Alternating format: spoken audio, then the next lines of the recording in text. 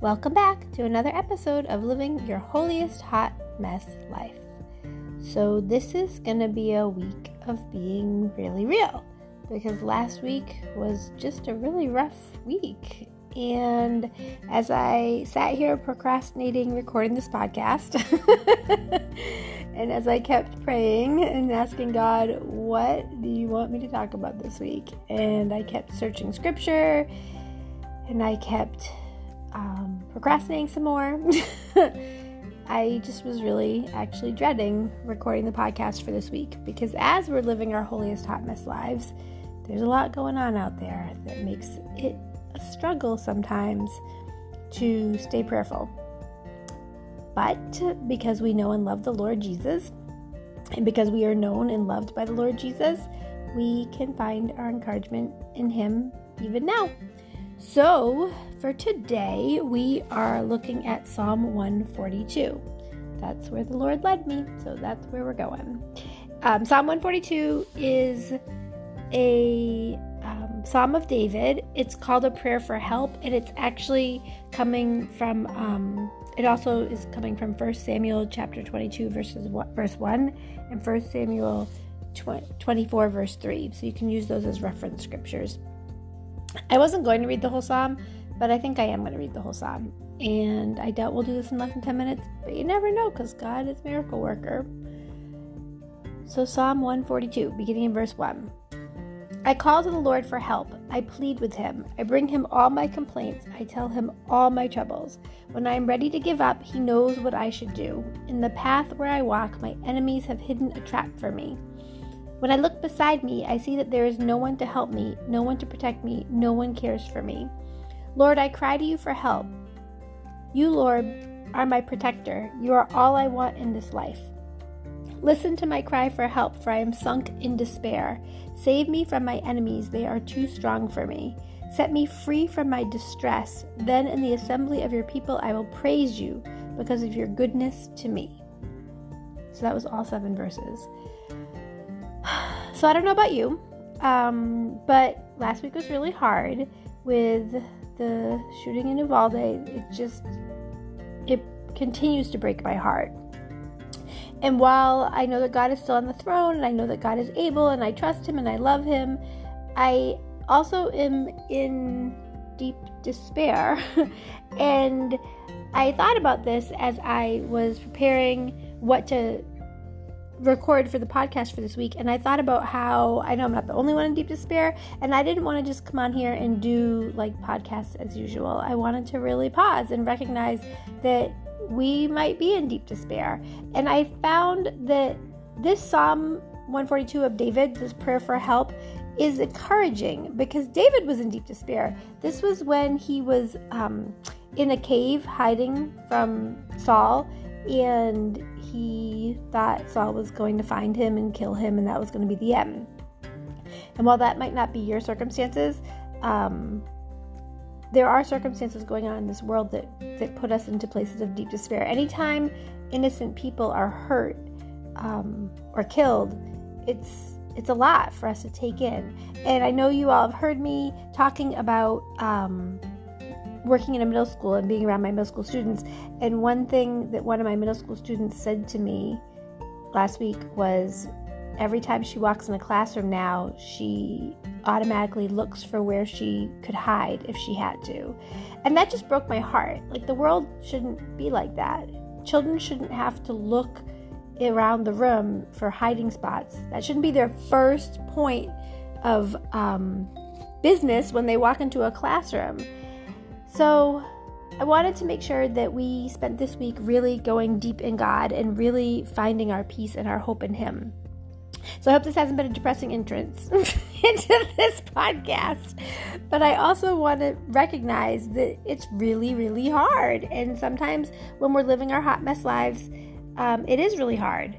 So I want us, before we get deeper into the verses, the actual verses of the psalm, I want to pause and I want us to reflect on other times that it has been hard. Because unfortunately, like seriously unfortunately, this is not our first school shooting. This is not our first slaughter of innocents. This is not our first difficult thing. the fact that it came the day before the 2-year anniversary of George Floyd's murder was just definitely impactful to me on so many other levels. And so I want to pause and I want to think about what are other times in our lives that we've been in deep despair, and how has God helped us? Because we know God is helping us. We know God is weeping with us. We know that He is with us. He is here. He sees it. He knows about it. So let's reflect on times in our past that we've struggled in despair, and how has God helped? And we'll be right back.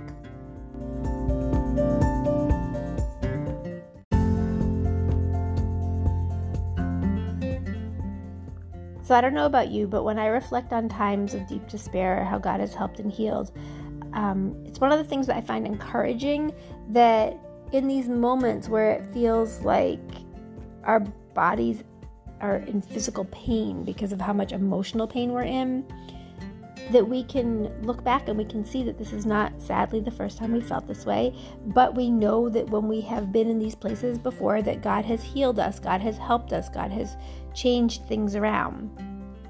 And I also wanted to think about and to talk about on today that God is not, He's not afraid of our anger. You know, it's okay to be angry. I've had some really angry conversations with God lately.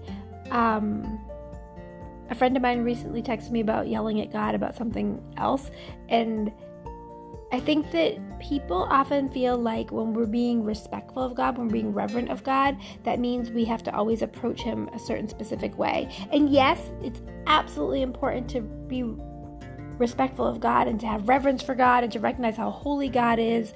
But it's also important to recognize that He's our Father, He's our Abba, He's our Daddy, and He loves us enough to listen to our angry delivery and still help us. And so we don't need to be all prettied up and polite when we're frustrated and angry and in despair with God, because He's right there in anger and despair with us. So let's go back to the Psalm. When David says, I call to the Lord for help, I plead with Him, I bring Him all my complaints, I tell Him all my troubles. When I am ready to give up, He knows what I should do. In the path where I walk, my enemies have hidden a trap for me. I feel like sometimes our enemies are people that we have problems with face-to-face, people we know, but I feel like also sometimes our enemies are people like in larger global senses of the words. And I don't want to make this political. I do want to say that there are people in this world who I kind of tip my head in questioning, like, what's going on there? Because the decisions that they make, that they claim they're making because they believe it's the right decision, I'm just curious why they think some of these decisions are the right decision. I had a conversation with my husband about how I just cannot possibly understand what the purpose of having automatic and semi-automatic weapons be in the public for sale. I just don't get it. And so there are decisions that are being made that baffle me, that I don't understand. And so I bring these to God. I go to God. We can go to God with our anger. We can go to God with our sorrow. We can go to God with our frustration and with our confusion. And I love that David says, I bring Him all my complaints. I tell Him all my troubles, because God wants to hear them. He wants us to be in conversation with Him. And so I like when David says, when I'm ready to give up, He knows what I should do. We have to be mindful that God is aware of all of this. And I often think about how, since God is outside of time and He sees everything, He's everywhere at once, I think about how grieved God was watching that individual enter that school in Uvalde. How grieved God was, maybe even in the morning, knowing that this was coming. How grieved God was watching the families knowing, because God would have known what was coming next. So God was grieving before anybody even knew there was a reason to grieve. And I think about how people get frustrated and people say, well, God could have stopped it, God could have done this, God could have done that. But we have to remember that God has blessed us with free will. And maybe it's not always a blessing, but we have our own will. And we have to know that we can trust that God is in control even when bad, horrible things happen. So this part when David says, verse 4, when I look beside me, I see that there's no one to help me, no one to protect me, no one cares for me. That's how we feel, but that's not always the reality. We have protection, and we have people caring for us, and we have a God who protects and cares for us. And so in verse 5, Lord, I cry to you for help. You, Lord, are my protector. You are all I want in this life. In verse 6, listen to my cry for help, for I am sunk in despair. Save me from my enemies, they are too strong for me. And verse 7, set me free from my distress. Then in the assembly of your people, I will praise you because of your goodness to me.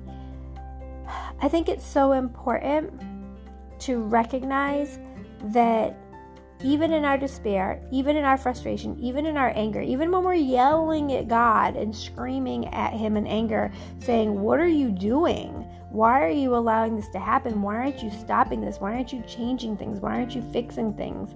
Even in those moments, God is loving us, and he is healing us, and he is desiring for us to continue to go to him and continue to see that he is at work, even when it looks like it's just pure evil. God is still in control. We can despair, but we don't have to despair like those who have no hope, because we know this place is not our home. This is not where we're supposed to find our peace and our joy. And yes, there are so many times where this place is filled with wonderful, glorious, beautiful things, but it's not our home. It's where we grow in God. It's where we get ready for eternity with him. So I don't know if this was encouraging to you. I pray that it was. I pray that you can be mindful to go to God. Go to God in your anger. Yell at him. Say naughty words if you have to. He's going to love you through it. And our God loves us so much more than we can understand. So when we're grieving, when we're angry, when we're furious, it's okay to be furious even at God. It's just not okay to stop talking to him. So keep going to God. Keep seeking his word, his will, and his way. Keep crying out to him. But don't lose sight of the fact that he understands our pain. He understands our suffering. Don't lose sight of the fact that God is working even this out for his glory. It might not feel like it. It might not seem like it. But we can't see the whole picture. And we have to trust God. He is so much more powerful than we can imagine. And I pray that there will be others who will learn to trust God because of these tragedies. That there will be others who will be changed, who will be made new. And I pray that this will keep us more prayerful. That maybe one thing that God is doing in the midst of all this is to help us to cry out to him more often, to help us to depend on him, because we surely and truly cannot get through all of this without him. Let's pray. Hallelujah, Lord God. Hallelujah, Jesus. Thank you, Father God. Lord, we thank you and praise you for who you are, for your goodness, your grace, and your mercy. Lord, it's been a rough week.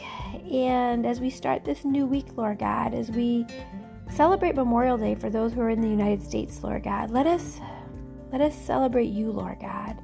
Let us be mindful that it's not just another day for cookouts and campfires. It's not just another kickoff to our summer season, Lord God, but let us be mindful that we need to take time to memorialize the losses that we've experienced, Lord God.